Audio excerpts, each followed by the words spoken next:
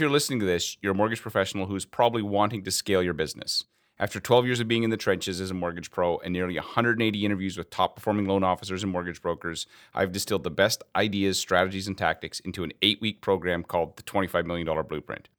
If you're wanting to take your business from $10 million a year to 20, or if you want to go from 25 to 50, this is the program that will help you scale. Step by step, we're going to show you exactly what the pros have done so that you can get there too. Go to mortgageblueprint.io to find out more. That's mortgageblueprint.io. I Love Mortgage Brokering, episode 129. Want to rock your mortgage business? Then crank up the volume with your host, Scott Peckford, on I Love Mortgage Brokering. Hey, Broker Nation, Scott Peckford here from I Love Mortgage Brokering. Today on the show, I have Mark Good. Mark is a mortgage broker with DLC based out of Orillia, Ontario. This is the second time I've had Mark on the show. He's an absolute beast in how much mortgages he writes. Plus, he's got other businesses. He has a golf course that he has ownership in. He has a pest control company. He writes 500 loans a year, and he doesn't work. And he's still involved with his kids. It's absolutely crazy. You think, honestly, you'd be like, how is this even possible? But he uses a team. He uses time blocking and systems. And I really think you're going to enjoy this episode. I know I did. I felt like it was like a little mini coaching call, me asking Mark how to keep my life sane with all that I have going on. So check out this episode. This episode is sponsored by Pioneer West Acceptance Corp. Pioneer West is a private lender in BC and Alberta. Now, normally when we have a sponsor for the show, it's because I personally use their product or service and I can give them my 100% recommendation. In this case, it's a little different. Since I don't do B deals, I know a lot of my friends think I'm nuts, but I haven't done one in several years. I decided to do some background checking on the crew at Pioneer West and found that everyone I talked to said they were fast, down to earth, and underwrote deals if they made sense, which is exactly what you're looking for in a B lender. Another cool thing about Pioneer West is they still have money to lend. I know a lot of lenders are running low on cash, not these guys. If you're a broker looking to place a private deal in BC or Alberta, check out Pioneer West Acceptance Corp and tell them you heard about them on I Love Mortgage Brokering.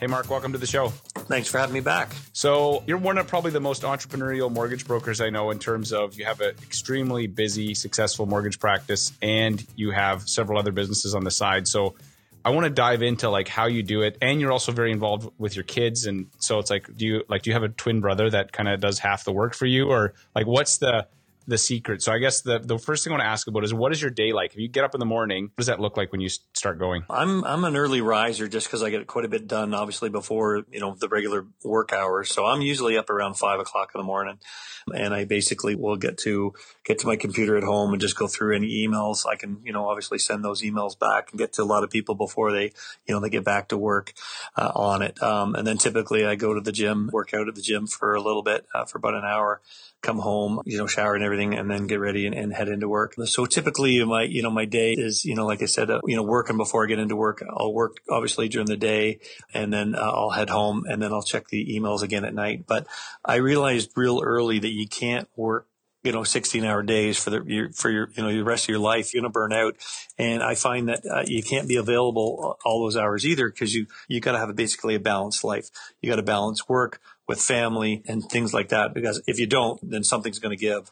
So long term, short term, when I first started up, yes, you're working quite a few hours, but as you go long term, you need to basically be able to deviate your hours accordingly so that you can actually handle and get everything in. So how many hours do you think you put in a week right now in terms of work? I would say anywhere between, basically I would say at work, probably anywhere between 30 and 50, just depending on the week. Right. And so you have a few other businesses. So how do you manage between your mortgage practice? Do you mind sharing sort of how that's going in this last year? Practice has been going real well. We expanded up to a new area. We built another, office. We brought on some new agents as well. We'll probably do, just, like I said, just over 500 transactions this year. Right. And so you're doing 500 mortgage transactions. I know that you have ownership in a golf course. I think you told me a pest control company. And now more recently, what's the newest thing that you're into? Well, the newest one is an investment company. We've opened up an investment company to lend money out short term and things where people, are short at closing or, construction mortgages and things like that as well. Right. And so, okay, because I can imagine that you have to be able to have a good team. And so how do you find good team members? So basically, you're only good as your team. I've been fortunate to have wonderful, staff and people that can, that we can work together. It's very difficult finding good staff for sure. I know there's lots that out there, have great staff. Basically what I did was I didn't grab people from the industry. I find that a lot of people people from the industry already have preset, things that they like and things they don't like, and maybe have some good habits, maybe have some bad habits. So I actually looked for a quality of person that I'm looking for, and then actually chose to bring them on and then actually teach them the skills and the mindset that I need. But basically choosing the people that I can work with, I know that they're in the same thinking that I am. A lot of times I'm choosing local people, people that I know, I've known for a long time, that I know, that I can get along with and work well with them. Okay. So when you say you're looking for a quality, what's the next kind of person that you could see that you're going to look at hiring? I guess to make this, realistic or practical, what's the next sort of person you'd potentially add to your team, and what qualities would you look for in that person? Yeah. And our team's a little bit differently because we don't hire a lot of agents. We have more support staff. So our team is a little bit differently. Our next person that we will be hiring on will be a full-time social media and / marketing.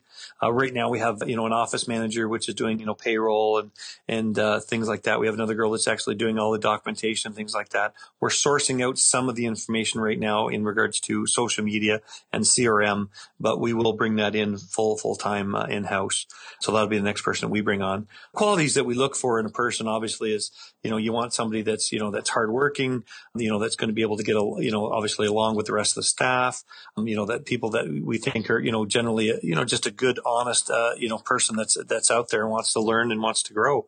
A lot of times, we have people that are, coming into the industry, and they, it's easy to teach sometimes somebody that knows nothing than to try and teach somebody that's already knows everything and try and teach them your way. So retrain them basically. Retrain them, correct. So a lot of times we'll get somebody with a certain skill, but then we'll bring them into the mortgaging industry and we'll use that skill and teach them the mortgaging industry. So because you said you're identifying these people sort of in your network and you're from a smaller community, so you're like, hey, I've met Sue. She seems like she's great with people and I think she'd be a great part of our team.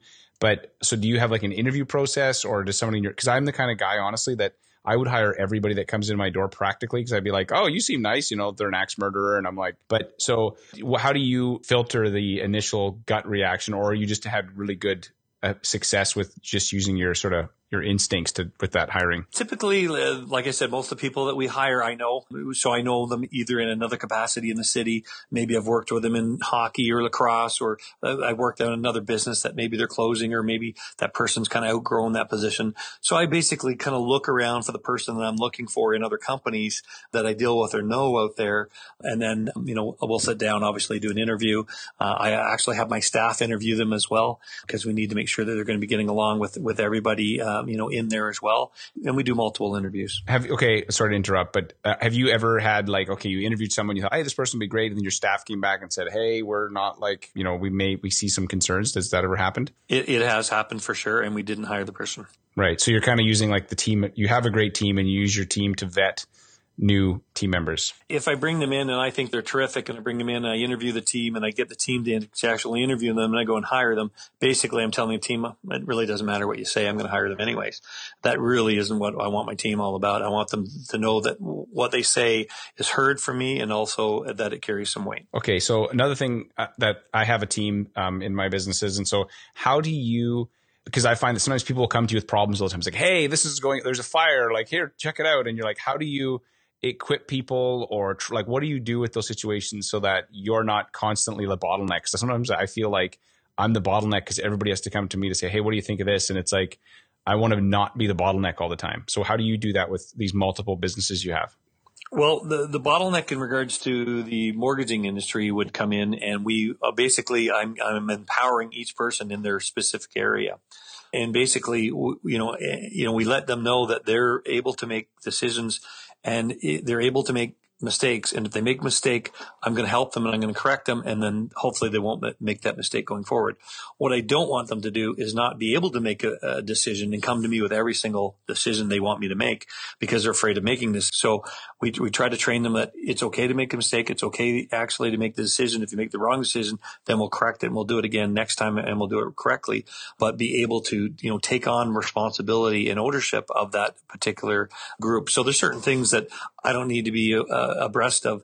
Somebody's coming in, they're changing their void check, or something's come in, or all of a sudden something's happened where, their debt is a little bit higher. Those are all things that, everyone can handle. And as they've grown and as your staff stays with you over the years, they will understand what they can do and what they can't do, and what they're allowed to do and not allowed to do. And over the time, it grows, and more and more and more that they understand that they're okay to make those decisions. I find if they make a decision, it's a bad decision, and you scold them or punish them, then they're afraid to make any decisions, and then they won't make the decision. They'll come to you every time. Right. And then you go back to the bottleneck problem. So have you ever had somebody who was on your team that maybe was constantly coming to you with sort of stuff that you were like, hey, this is kind of your side of the field. And what did you do to either encourage them, or did you have to fire them, or did you just coach them, or what do you do in those situations? We coach them. I would ask them, okay, in this case, what would you do? If I wasn't here today, what would you do? And then they start to come up with a solution. I say, okay, great. That's what I suggest you do. And then they kind of realize, okay, I didn't really need to go to him. Mm-hmm. I found, I knew what I was supposed to do. I just wanted to hear it from him, from me, to get the security of it. So once they get to that level, and once you ask them, hey, what would you do in this situation? If I wasn't here today, what's your decision on this one? And 9 times out of 10, it's the right decision. Mm-hmm. Right. And then, okay, what if somebody makes a decision and it turns out to be a really bad one, and they come to you and say, hey, Mark, this is what I did and this is how I messed up. Like, what does that conversation look like? So pretend I work for you and I totally messed up. So, hey, Mark, I totally messed up. This is what happened. Like, how do you handle that? So basically what I do then is we try to correct it as quickly as possible. I work with that person to help me obviously correct that situation. And then basically once it's all in and done and corrected, I tell them that basically maybe this could have avoided if we actually did this, or if we did this that way. And that way they kind of know the solution for the next time, and they're not being punished for the bad decision they made on that one, but they understand that that wasn't a good decision. And the most importantly to me is to mistake quickly for the client, so that obviously it doesn't reap any ill towards the client. So we want to make sure the client is happy, and we take care of that right away. But I get them to help me with the process, so they understand the process and going forward, and they understand how to make sure that it's corrected the next time. So last question on team stuff, because I just think teams, it's so important, and especially if you're kind of doing what you're doing. But so have you ever had to fire somebody on your team? Yes. Unfortunately, yes. They just, they were great at their job. They just weren't a team player. How did you know they weren't a team player? What things were the cues that you were like, hey, you're not really thinking team here? Well, when you're busy and you're backed up and it's very, very busy time of the month and stuff like that. And people are, skipping lunches and coming in early and staying late and things like that. And that person wasn't. It was like, coming in at 9, taking an hour for lunch every day, leaving right exactly at 5 o'clock. Doesn't matter if the phone's ringing off the hook or people are coming in the door. So, but very, very good at their job, but just not very team oriented at all. And didn't get along with, some of the other people that we were dealing with. And they would call and say, we're having some difficulties with one of your employees. And so that we had to obviously correct that. And then correcting that, unfortunately, was firing. So, we've only fired one person, and unfortunately but we had to do it. And I think if I had to do it over again, I probably would have done a little bit quicker than what I did. I tried to, retrain and try to do the benefit of the doubt. So how long did it take you before you finally were from kind of start recognizing there was a problem to sort of a couple of months? So we basically, and it was too long. I was trying to give them the, the benefit of the doubt, trying to, work through, and they had some different excuses, here and there. And I was trying to work through that, not just, drop the axe. I wanted to make sure that I gave them 100%, because hiring a new person and retraining them is a lot of money and a lot of work. So you really want to work with the people that you have to, and to give every single effort that you can. And not only that, but in a small town, you don't want, you turn over a ton of turnover staff as well, because it doesn't look good on you as an employer. Obviously, if your staff is turning over, they're like, yeah, what's going on over there? What's going on over there? Is it Donald Trump and, you're fired, that whole. Exactly. So we really, it wasn't a light decision. It wasn't an easy decision by any means, but ultimately I think it was the right decision. I didn't mean to make this podcast political, so please don't because I said Donald Trump, you're fired. So, okay, obviously team is important. Another thing is time management. And we were briefly talking about this off before we got online. So how, with all the different, demands on your time and people wanting to meet with you, and how do you manage your time? What does that look like? What specifically do you do to keep everything from kind of blowing up on you? We try to, do as many things up front rather than leaving them to the last minute. So, there shouldn't be a mortgage emergency. There shouldn't have so many fires out there. And I think if you do a good job and you do what you need to do, there isn't as many, fires at the end. And that's what our goal is. Our goal is to have everything in and done and file complete 10 days prior to closing on every single deal. If we don't do that, then we failed for some reason up until that point. So that's our job, is to not have these fires. So, so it's not, at the end of the month, we're not running around trying to get everything done and running around trying to get a piece of paper from our customers to get into, to our lenders. So we try to put out as many fires right up front by doing the work up front, not waiting, till the end. But I think too is just, having good people around you, being able to delegate, obviously realizing what's the most important of your time, that particular time. There's a lot of people that are self-employed that waste a lot of time. They think they're busy. They make it look like they're busy, but they're actually not busy, and they're wasting a lot of their, their time. Like I said, my best time is, between 5 o'clock in the morning until 9 o'clock. And usually from 9 o'clock at night till 11 o'clock, I get so much done during that time, which is terrific for me because it's totally uninterrupted think time that I can get stuff done. And then just having the ability to have people delegated and sticking to your schedule. You don't schedule yourself so close and back to back. Give your time a little bit of breathing room. So give me an example of that. So, okay, your work day, you go into the office at say 9 o'clock. What kind of things are you putting into your calendar? And then like how much time are you what does that look like, I guess? Yeah, we're basically, on ours, we have an Outlook calendar that we use everything for. So everyone in our office has an Outlook calendar and everyone has different colors. Mine happens to be purple, so my color goes up on there. And they know that if they're booking me for a sign up, I tell them, book me for an hour. I don't want anyone in half an hour because I want an hour. I don't want somebody sitting there waiting in the lobby for me when I'm talking to these people, and I want to feel the customers being rushed because I'm waiting for another customer. How long does it take, that meeting though? Sorry, I'm an interrupter sometimes. So that you book an hour, but how long of that time is spent like kind of going through documents? And some of the meetings can go, 20 minutes to half hour. Some will go an hour or over an hour. It really depends if they're first time home buyer, how many questions they have. A lot of times, if they bring, their parents in, things like that. So in my practice, I'm writing probably 90 to 95% of all deals I actually meet with customers. So of that okay, let me get this straight. This is like, I'm gobsmacked. So you are doing 500 loans, you're meeting with 90% of those people, and you have other businesses, and you help coach your kids' team, right? Or something. You're somehow involved in their sports team as well? Yeah, we do. I coached, I was a general manager of a junior B lacrosse team. I was a general manager of a junior C hockey team as well. But I think the whole point there is that if I do it right and I do it correctly, I only have to meet with them for 1 hour. Right. If I do it incorrectly, I might have to meet with them 3 or 4 times for 5 hours. So the whole point is having everything correctly and have everything done and do it right the first time and efficient the right time. And that way I don't have to go back. On occasion, something happens and I might have to resubmit to a different lender and I might have to re-meet with them again to re-sign some documentation. But I mean, they already know the process. I already got 90% of the work. So the next time it's much quicker.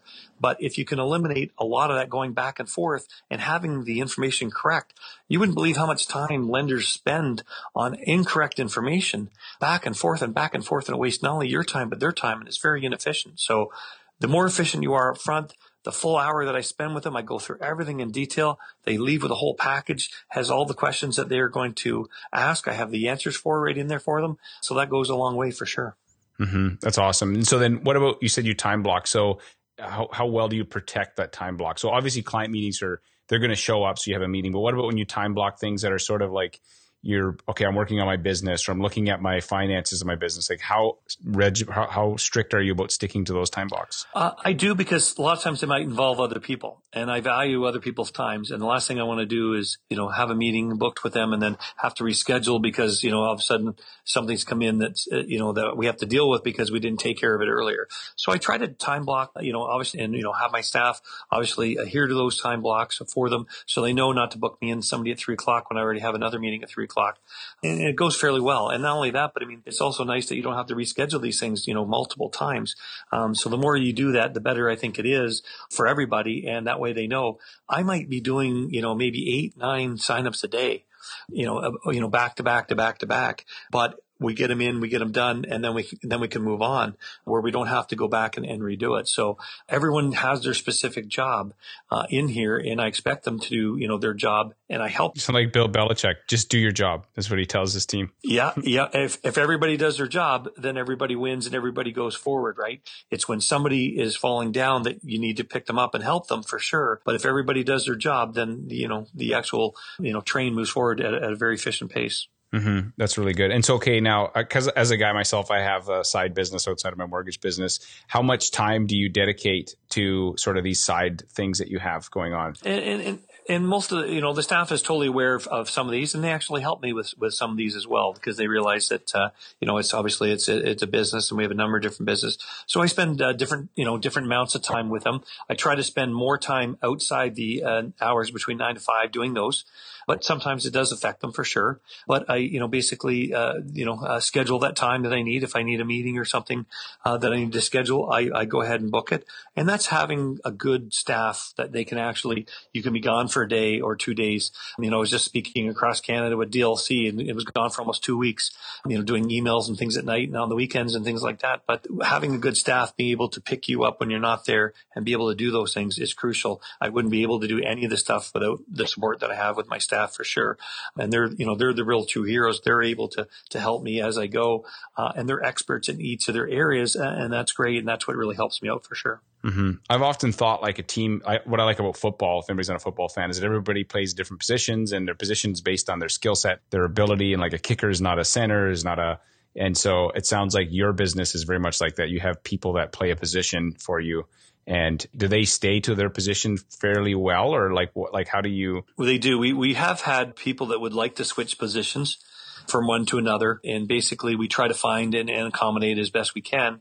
But we also want to make sure that's in their best skill set as well. So we basically, I can't be a master of everything, but I can, obviously oversee and help and guide on everything. But I think once you get into your area of your expertise, and once you get to know that inside and out, it becomes very easy for you, because you're not trying to do everything. You're not trying to do the underwriting. You're not trying to do the paperwork. You're not trying to do the marketing. I'm not a specialist in any of those. So my job is to, guide them and feed them all and help them as best I can, and come up with new creative ideas and creative, new different things and new marketing things that we can implement. And I sit down with them and say, okay, this is what I'd like to implement. What do you think? What can we do? Here's some software that I heard about, or here's a new program that we could possibly use. And we'll test it and we'll do different things. If it works, we continue on with it. If it doesn't work, then we scrap it and go on to the next idea. I think the biggest idea is that most people don't have a business plan. They don't have a budget. They don't have things like that you actually need to run a business. And they're not organized. And when you're not organized, it's chaos. When you're very, very busy, you're running around 100 miles an hour. But the problem is when it's slow, you're not bringing any business in, because you're not doing the right things. Mm-hmm. And those are things that need to be consistent. Like marketing needs to be consistent when you're busy, but also when you're slow. Mm-hmm. So, okay, you mentioned business plan. So what sort of business planning have you found to be useful? Well, I've created my own business plan based on, where I was going to obviously be getting the leads, how many leads I want to do. And I've created a template that I have over year. So I know exactly how many deals I'm doing per month. I have a budget, how many deals I want to do per month versus obviously how much profit per month. And then I can track that. So I've been tracking that since like 2001. So I have a good history of where we're at. I also actually break it down per month, then I break it down per week, and I have certain goals for our staff. So they know exactly how many deals that we have to do this week. They know how many deals we have to do that month. When we reach those goals as a group, we're all rewarded. We go out for dinner. We do this, we go to that. We do different things. The other day, we met our goal. So everybody actually got house coats, which is one of the weird things. Or we might take everybody out for dinner. We might go to a show, different things. So work as a group. They know the common goal and we work towards it. Right. So you win as a team too. So that's really good. We definitely win as a team. And it's amazing because we've had people say, oh gosh, we were one deal away from our goal. I'm going to come in on Saturday morning and write this deal because that'll push us over, and things like that, which are things you just can't teach. Mm-hmm. Right. And it's because they got the vision and they understand sort of what you're doing. Yeah. And we're all part of it. We all win or we all lose.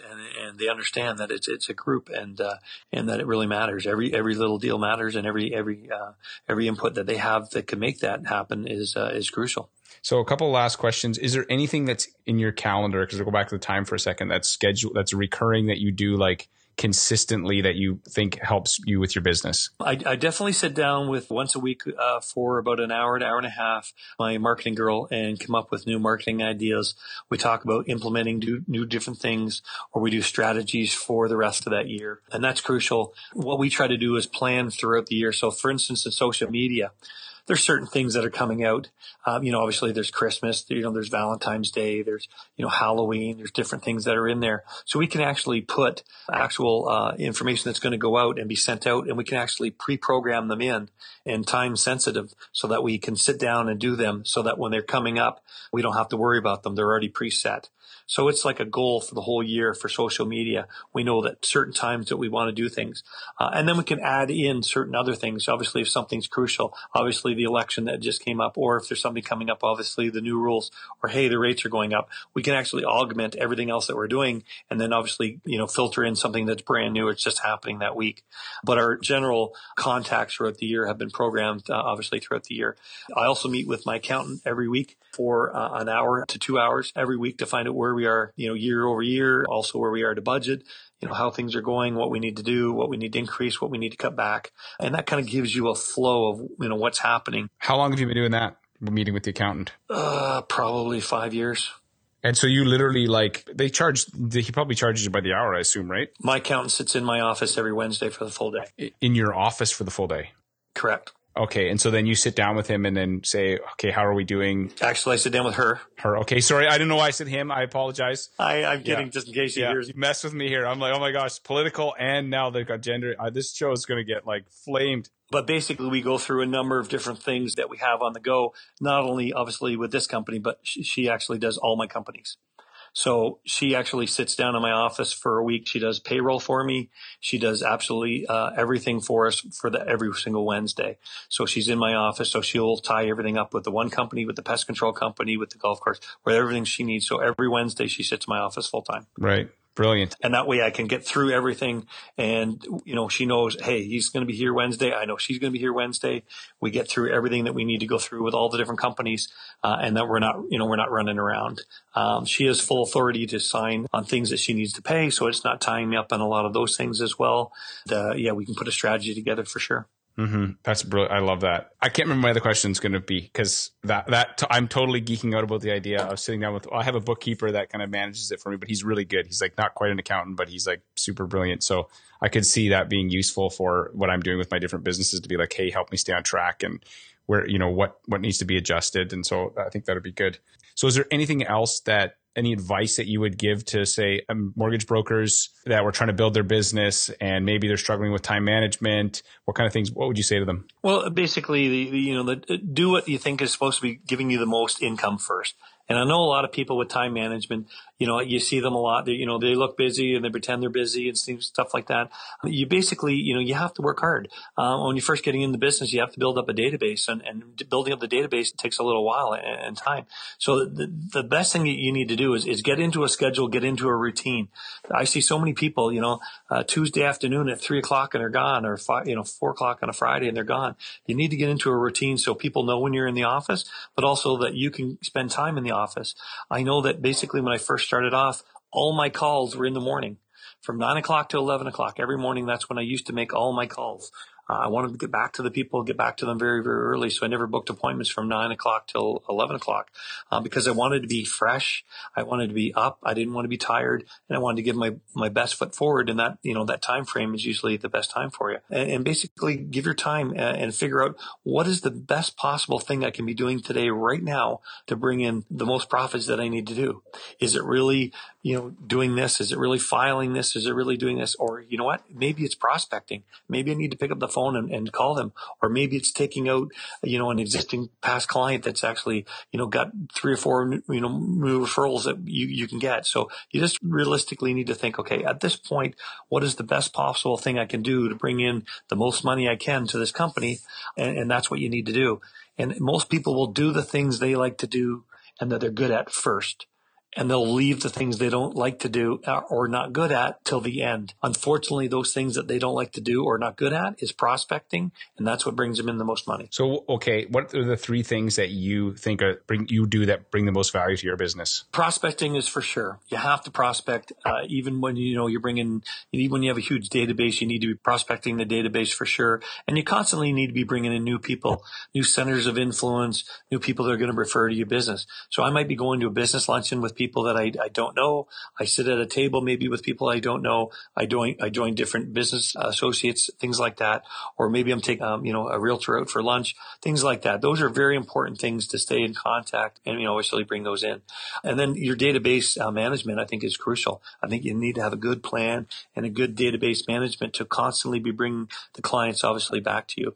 And the third thing I think is meeting with the clients and talking to the clients and talking to them and asking for referrals. So many people are afraid to ask for a referral.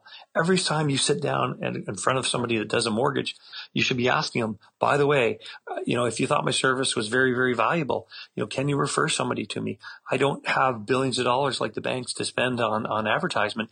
Mine's word of mouth. And if you thought I did a really good job, I could, really appreciate you maybe recommending somebody that's maybe looking for a house, or maybe, a friend or a family or a colleague that might be looking for a mortgage over the next little while.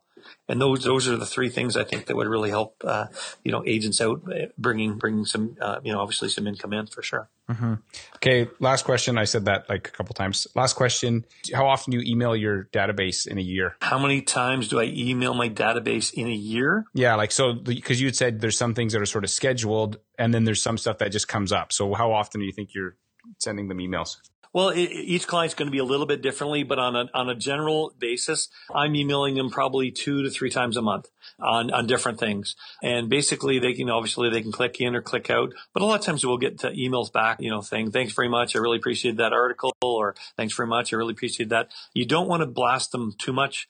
You don't want to do too little. It's very difficult to find the right soft spot for them. And each person is a little different too. Some people love, getting them, 2 to 3 to 4 times a month. Some people say, hey, I don't want to talk to you for 6 months. So you have to find that sweet spot for sure. Right. Some people would say 2 to 3 times a month is like crazy town. Cause I know people that say, we do once a month, and people are like, that's too much. And I'm like, well, not if you're sending something interesting, but you're saying that you're doing 2 to 3 times a month, and your database is like, well, it's obviously working. You're still in business. Yeah. Yeah. And people that maybe say, we can remove them from the database, if they feel they're getting too much. Or, basically we'll take notes and we'll remember, okay, take them off of that one. So you can click clients on and off, using the database, with certain different letters that we have out. So we have pre-forms that we send out, obviously, to, all the customers, but something might come out. Hey, rates are changing. Maybe everyone in a fixed rate's going to get this, this article, or maybe everyone in a variable is going to get this article. So that's why I say 2 to 3 times a month, depending on obviously what program they're in and what type of person that they're at, for sure. Right. That's awesome. Well, Mark, hey man, I really appreciate your time. I know you're a busy guy and you got lots on the go. Thanks for taking your time to be on the show. And hopefully I'll connect with you one of these days at one of these conferences. No problem. Well, take care and I appreciate it. Good luck. Thanks, Mark. Thanks. Thanks for listening. If you like the show, please head on over to iTunes and leave us a review. If you do, you'll get 3 deals in the next week. Okay, that's not entirely true, but we'd really appreciate it. Also, you can check out everything at ilovemortgagebrokering.com. See you next week.